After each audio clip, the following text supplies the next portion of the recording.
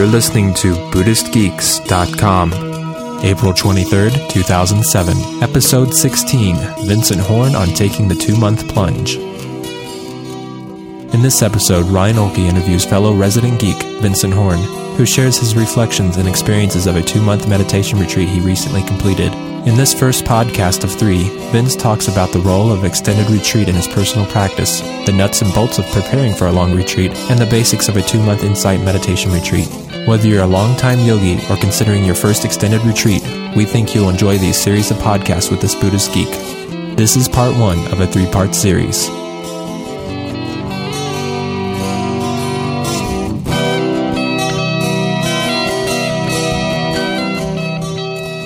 If you enjoy Buddhist Geeks podcasts, please consider supporting us through either a recurring monthly donation or a one-time donation in amount of your choice. To do so, please visit www.buddhistgeeks.com/donate. We thank you for your support.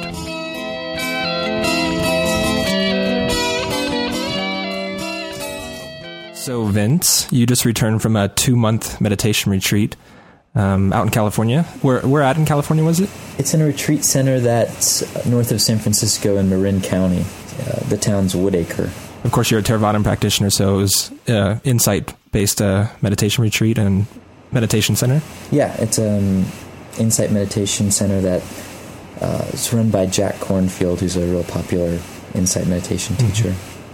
And what's the name of the retreat center? The name is Spirit Rock Meditation Center.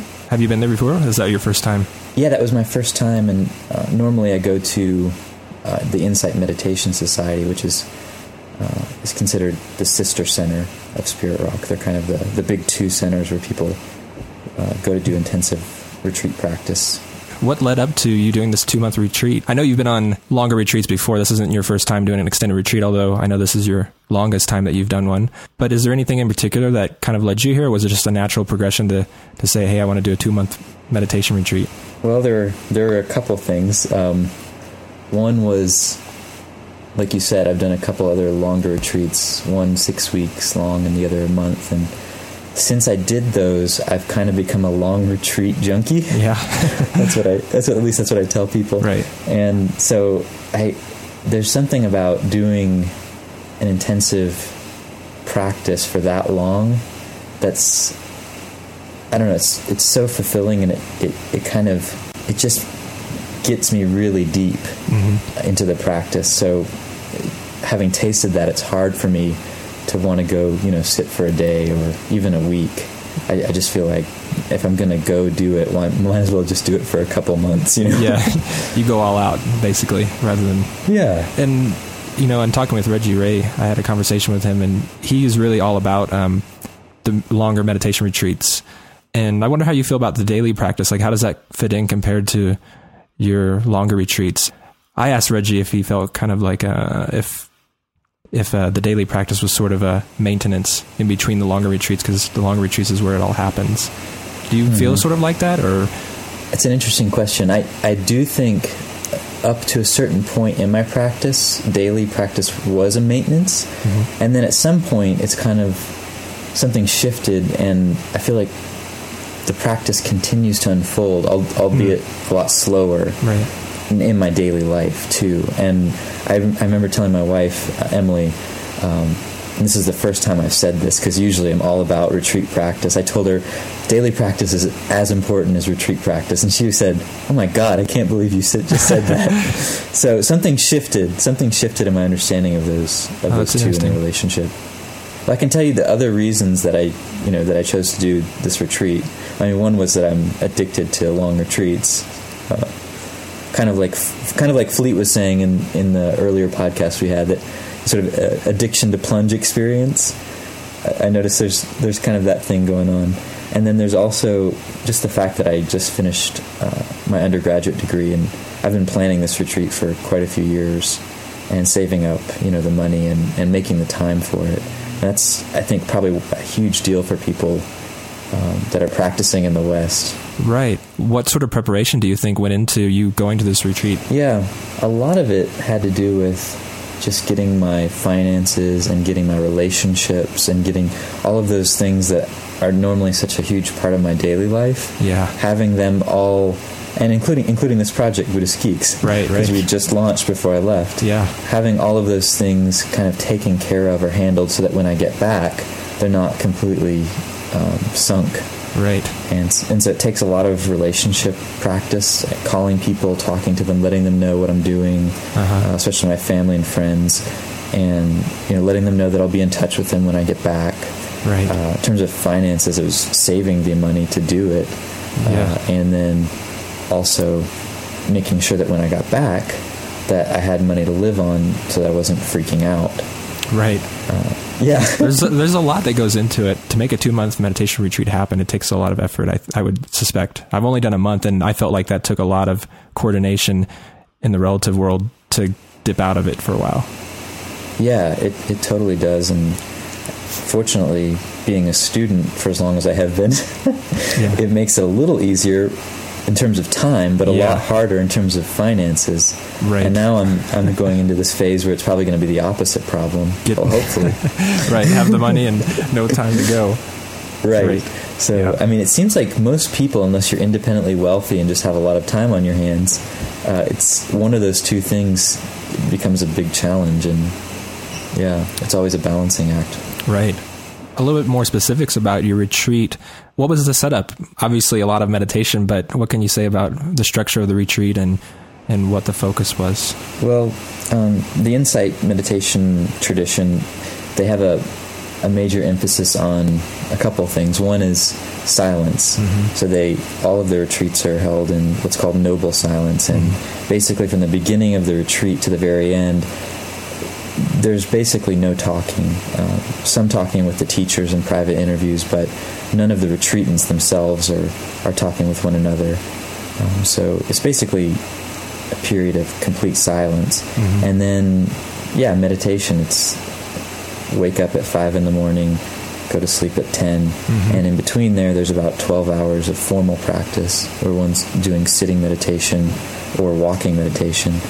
And in between the formal times when you're eating or walking around the center or doing some sort of job for the center, they really emphasize kind of a continuity of mindful attention throughout those periods as well.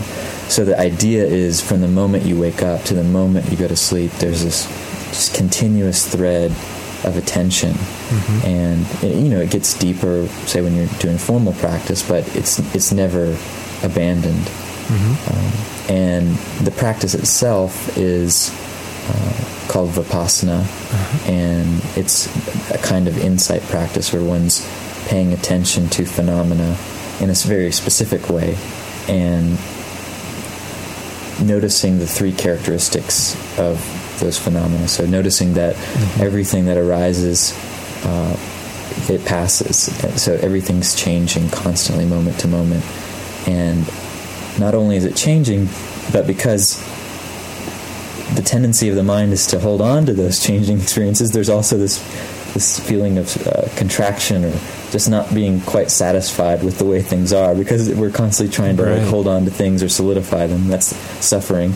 And then somehow when one looks at experience, you just can't find an abiding sense of me in any of those phenomena. It's just, you can look for it and you can assume it's there, but when you actually sort of look at it, it's not. So basically, in the practice, the technique itself, I don't have to get into the specifics of that unless you want me to, but one's trying to notice at all times those characteristics in experience. And along with that, I wondered how that transition is for you. I know, again, you've done this a handful of times now, but what's that transition like for you, going from the relative world of lots of doing, lots of changing going on that you're paying attention to, maybe getting lost in, and then going to a retreat where you're maybe doing the opposite, if that's the right kind of words, rather than doing anything with it, you're just observing it.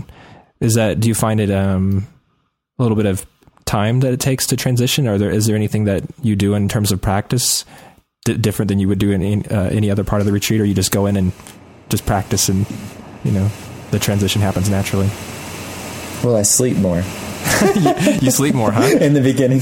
Really? Yeah. Well, in the beginning, I always, and I think I've heard a lot of practitioners say this, they tend to be tired, and all the, called the hindrances tend to be more active, like right. sleepiness, doubt, aversion, those kind of things. I noticed the same thing during my retreat, that I was really sleepy at the beginning, and I actually resisted that. I thought that was something negative, because I was there to cultivate awareness, and I felt like I went the other way, like I was just totally dull and tired. But listening to you talk about that, it sounds a bit more normal than maybe I'd thought. Yeah, I think it's really normal, and every retreat I've been on, that's been the case. The first few days, there's just this feeling of being completely dull.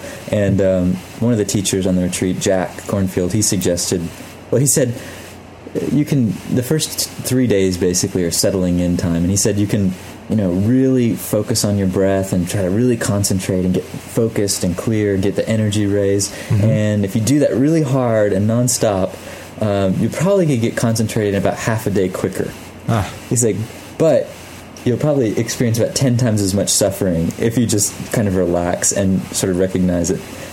That's just the way it is. And then, you'll eventually get concentrated in about 3 days, and things will start, settling. So you mentioned Jack Cornfield was there. Who else was there leading the retreat? And what was the relationship with teachers? I mean, did you have regular teachings in the evening, or were they just there to consult with periodically? Yeah, there were about 10 teachers, Jack kind of being the most well-known, and then I guess I can shoot off a couple names here. Carol Wilson was there, Guy Armstrong, James Baraz, Sally Clough, John Travis, Howie Cohn, Trudy Goodman, so a couple others. Yeah, quite a number. Yeah, there were about 5 in the first half of the retreat that were there, and then they all left, and then a new group of teachers came in, and there were about 5 of them. And we had interviews every other day with teachers. So we'd go into, like, they had these little interview rooms. You'd go in there, and there's 2 chairs sitting there, and teachers kind of waiting for you. You go, sit down, and they basically ask you about your practice, and you, best you can, kind of tell them what's been happening, and then they give you suggestions based on that.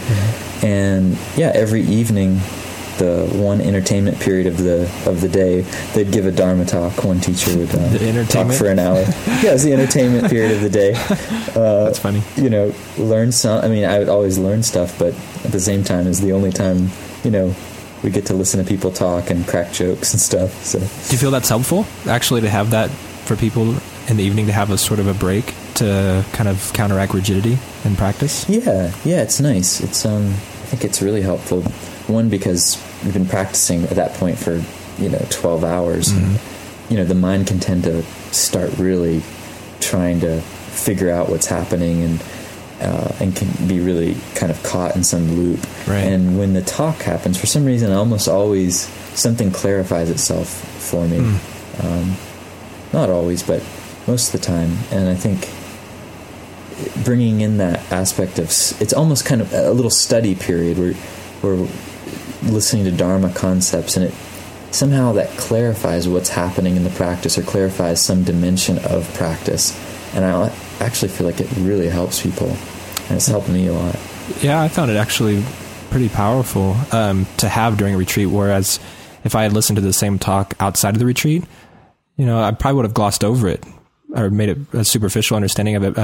You sent me away with a few Dharma talks on CD, and I didn't expect them to be as powerful as they were. They were pretty simple talks, but they were great when I was on retreat. Just that little bit, things made much more sense at that point. Yeah. It's like somehow the mind is really sensitive or open to those kind of ideas in a way that it's usually not, and so they hit harder. This has been a presentation of BuddhistGeeks.com, copyright 2007. Music in this podcast provided by C for Chaos. For more great music and writing, visit his blog at www.cforchaos.com.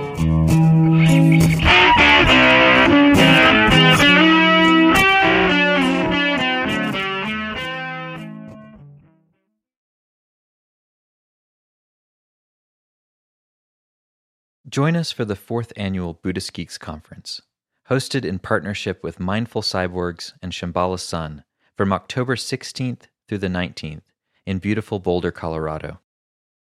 This year's conference will be exploring the convergence of Buddhism with modern culture and technology through informative keynote presentations, idea-packed TED-style talks, self-organizing community dialogues, and contemplative workshops and practice periods.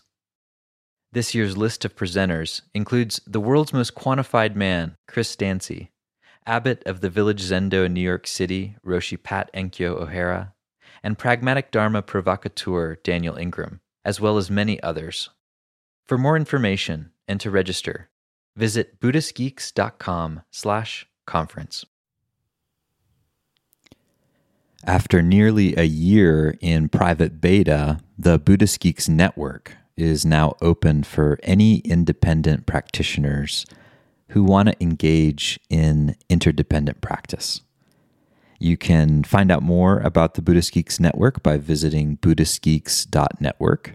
And if you'd like to join the community and join us in regular social meditation practice or other events that we host there in the network, all freely offered, you're very welcome to do so, again, by visiting buddhistgeeks.network. Love to see you there.